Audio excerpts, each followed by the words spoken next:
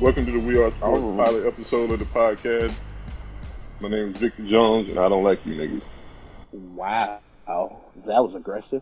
But what's up? This your boy Uncle Chris, and always remember, juice is temporary, but sauce is eternal. What up, y'all? It's Cutlet, and it's Buck David's turn today. Hey y'all, it's Mari. Let's depop on these old ass niggas. Yo, it's Wes. Stop telling women what they can and can't do, especially on social media, man. Play stupid games, get stupid prizes. Oh God. But this Relo, I don't really have, I don't know what I want to say this time. I don't know how wild I want to be, but I'm going to go with pretty much, I'll let white people tell you how to look at basketball.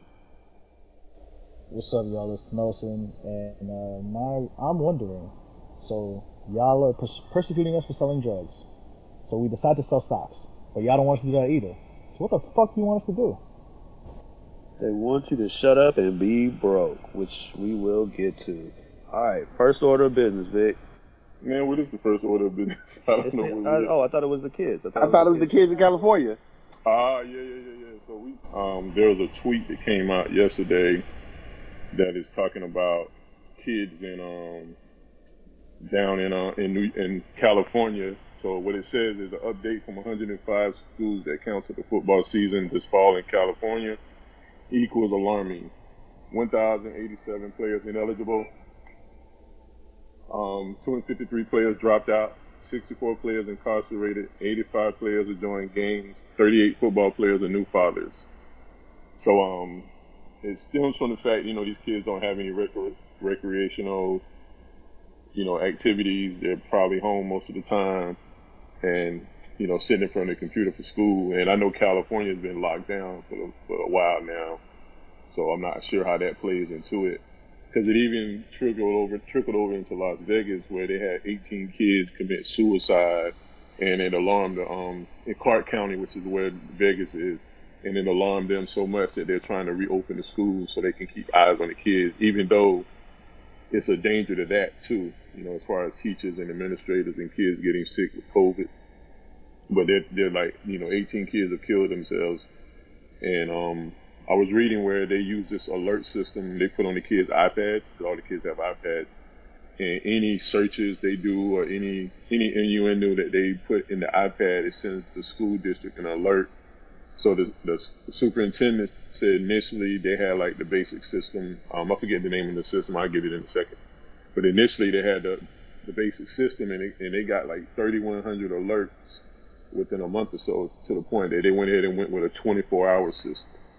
So they could like keep an eye on these kids, and to the point where one kid, he searched on the iPad for how to tie a noose, and the grandfather of the kid was just shocked when they contacted him and told him what was going on with the kid. So that's the topic that we want to, as far as high school sports and how it plays into these kids' social lives, and and being at school and what that plays into as well.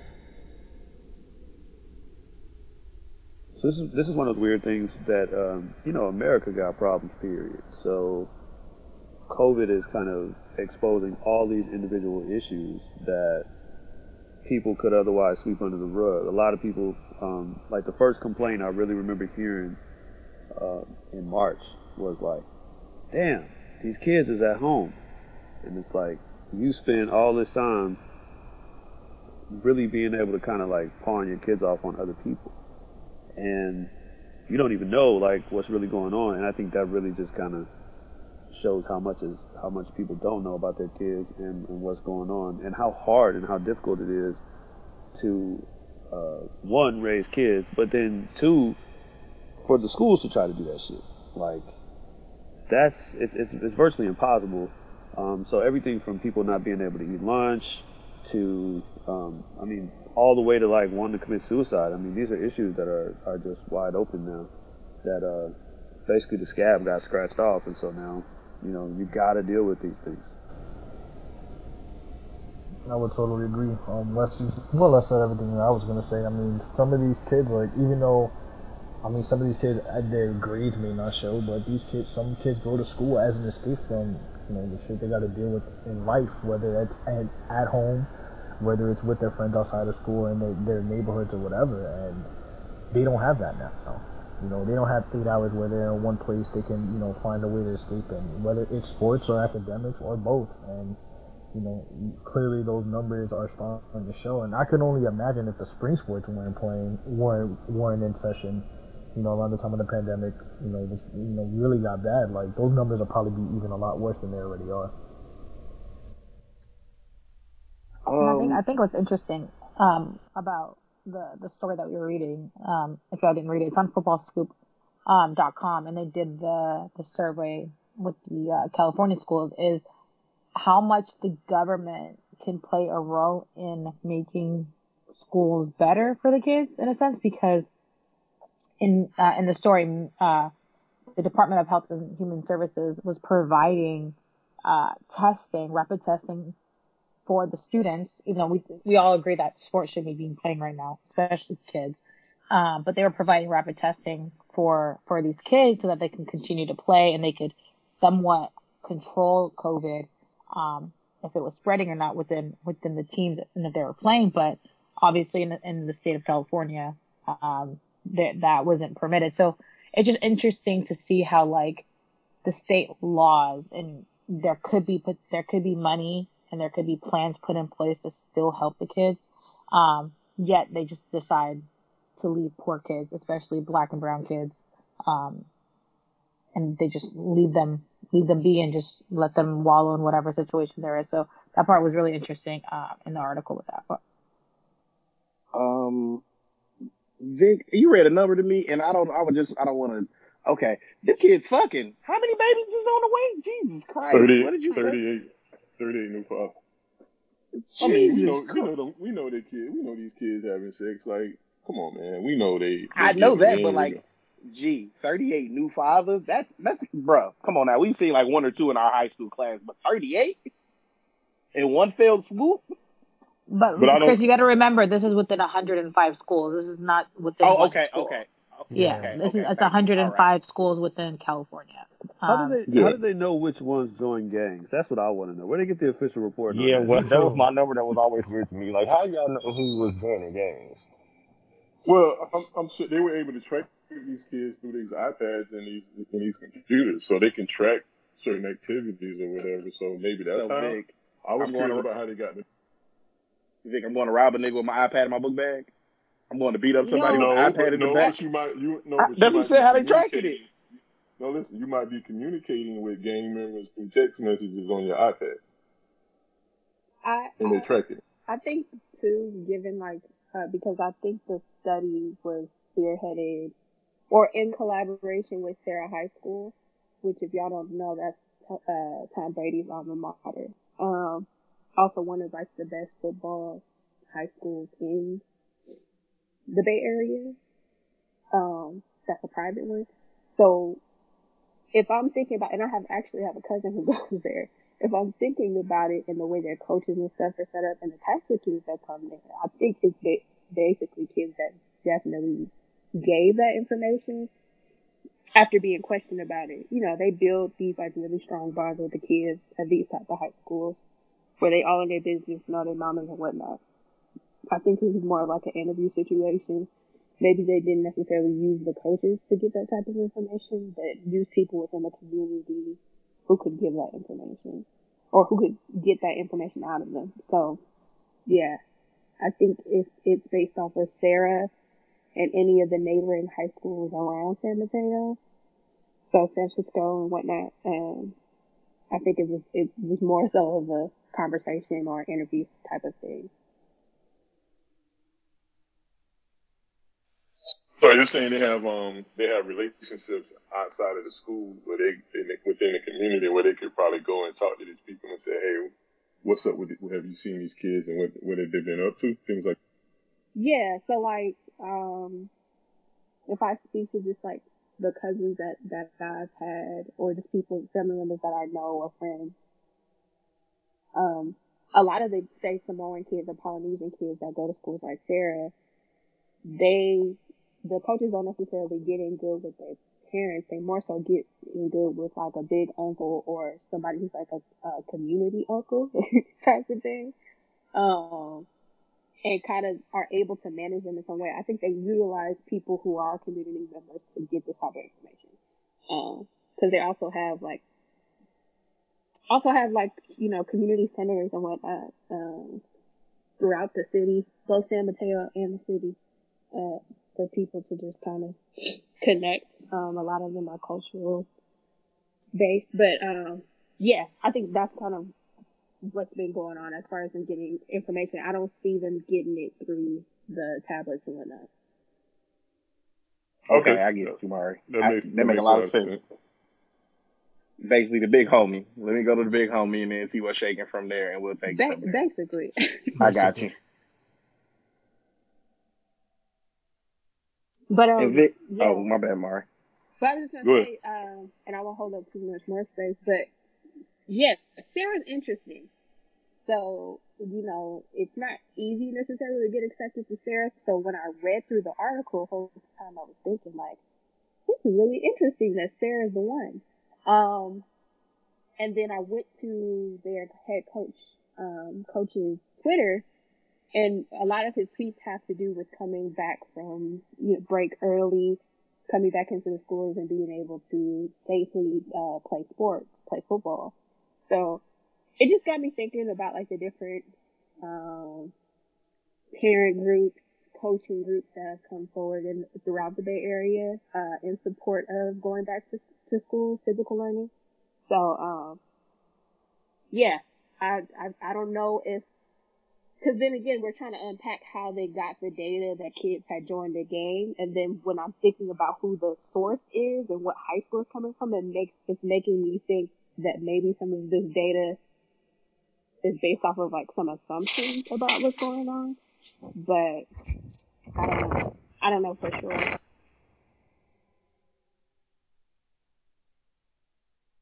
Who's that clip just now? No, it was Rello's mic, and I think he accidentally slipped it off, and so I just turned it on. Yeah, I was getting in the car, and I just closed my damn foot in the car, so yeah.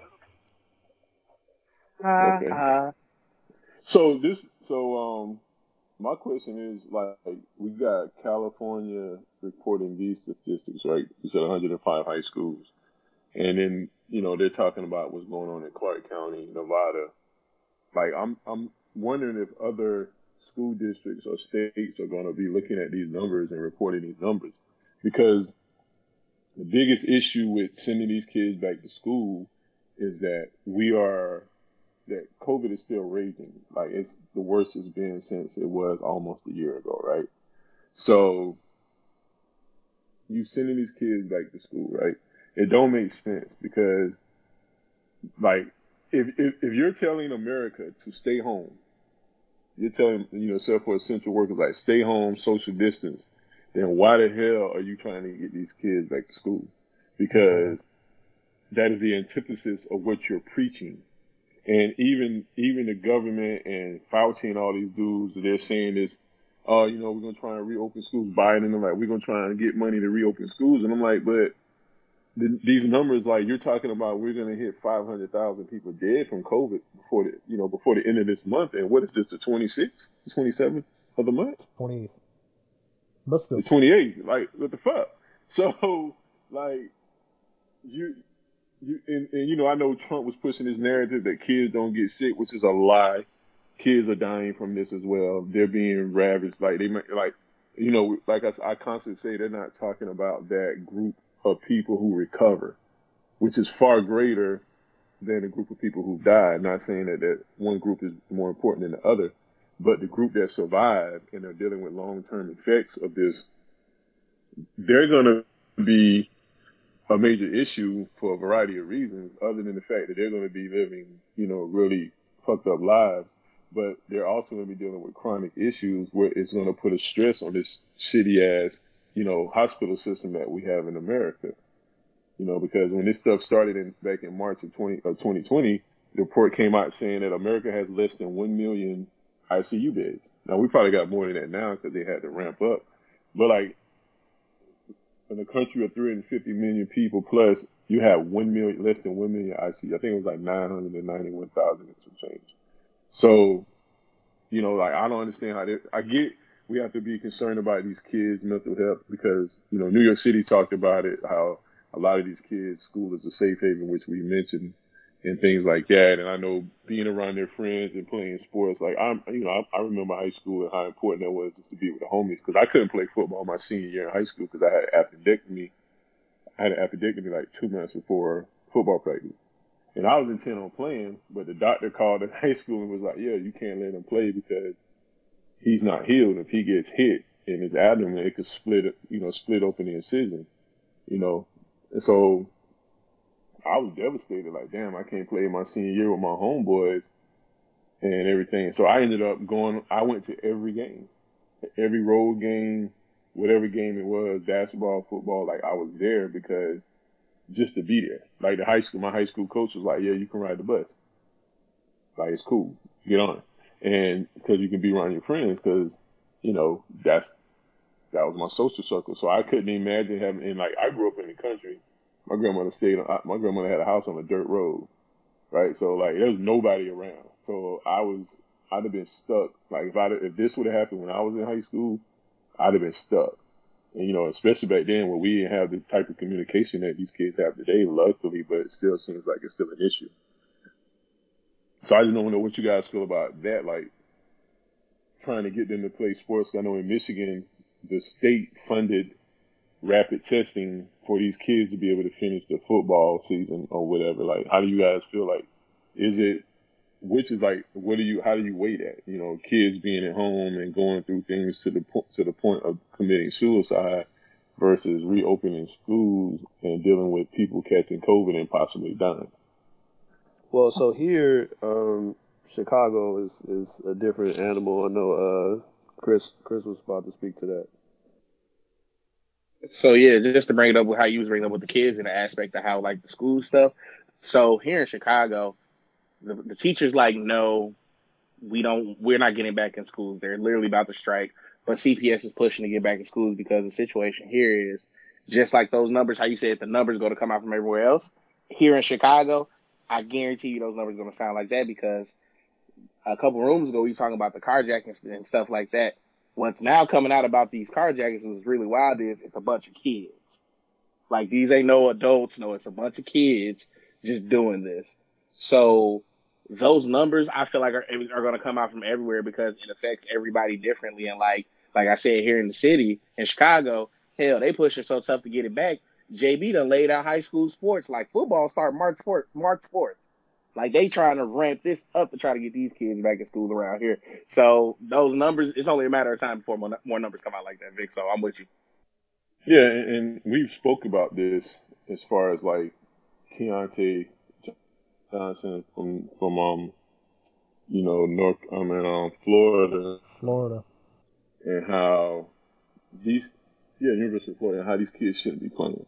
College and high school kids should not be playing because they're not getting paid. Like, I get the pros playing. That's a professional decision. These guys make a lot of money.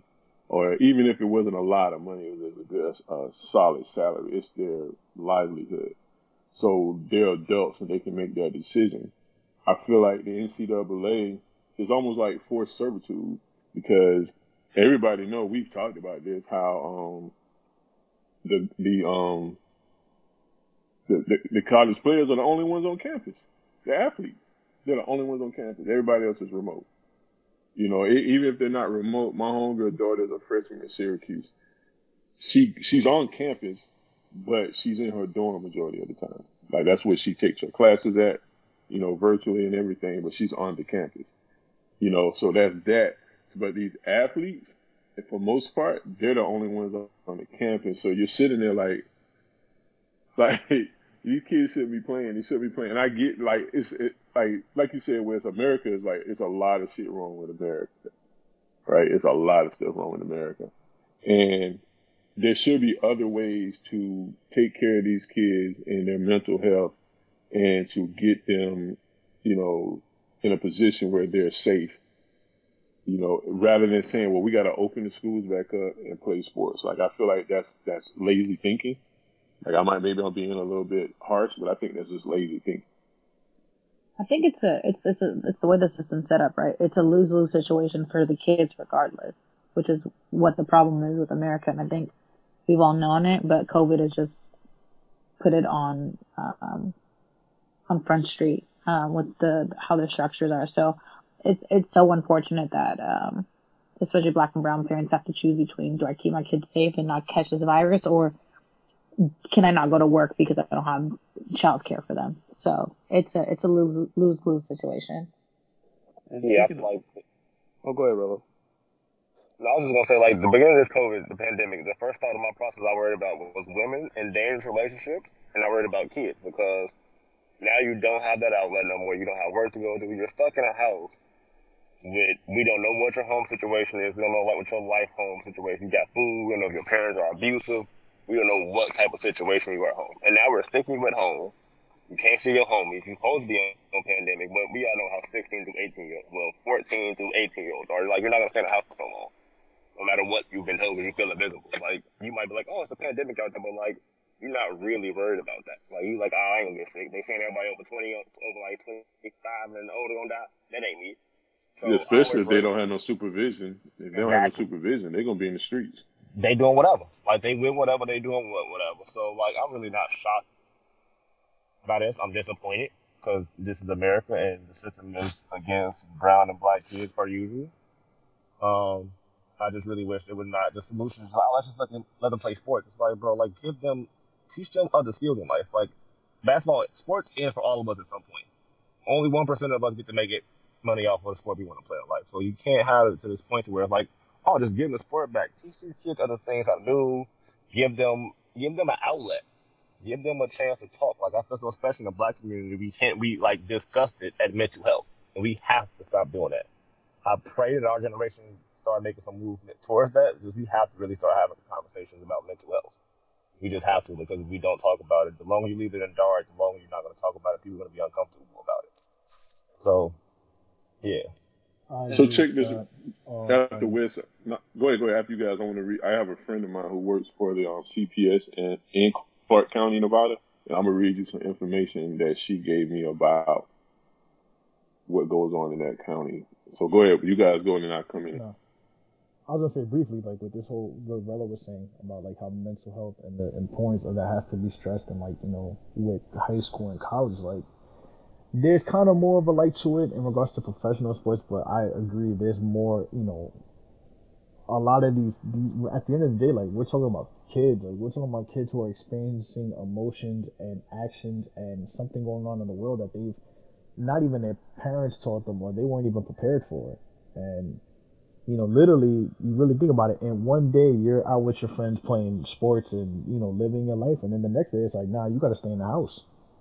And yeah, you do it, it's like, okay, yeah, 1 day or 2 days, all right, cool, whatever. But when it gets to where it's at now, where we're damn near a year later and 400,000 people died, like the magnitude of how this situation is affecting everybody's mental health, like adult and children, like I can only imagine how like kids feel.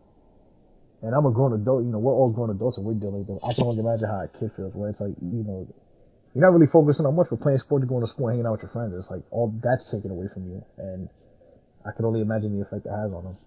And that needs to be stressed. That needs to be stressed out. It needs to be stressed and needs to be emphasized. And I hope that as this continues and hopefully with the vaccine and such, I hope that gets emphasized a lot more.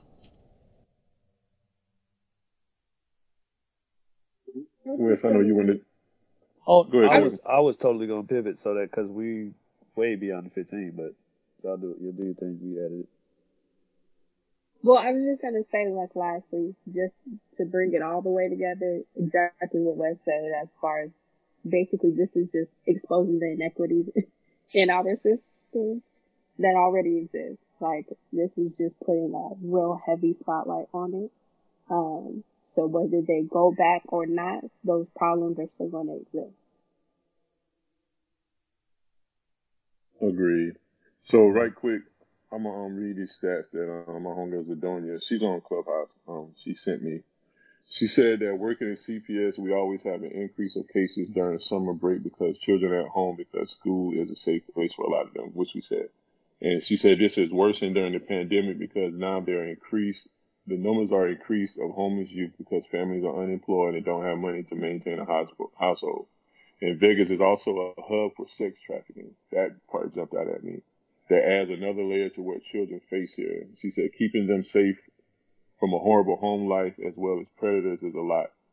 You know, so yeah, man. So I mean, it's a lot, man. But all I can say, man, is to keep if you know kids, man, that are home, just like their family or their friends, and like just check on them and see how they're doing, and try and figure out something to offer them like a break from whatever they're dealing with on a daily basis. Because it's easy to fall into this quarantine life where you're just like in a cocoon and you're focused on yourself and you just forget about everything else. So like life gets in the way, and a lot of times we'll get caught up in our lives and forget about others. But sometimes, a text message or a phone call to just or FaceTime or whatever, like you Chicago niggas, to check up on your homies, it will be, you never know, it could save somebody's life.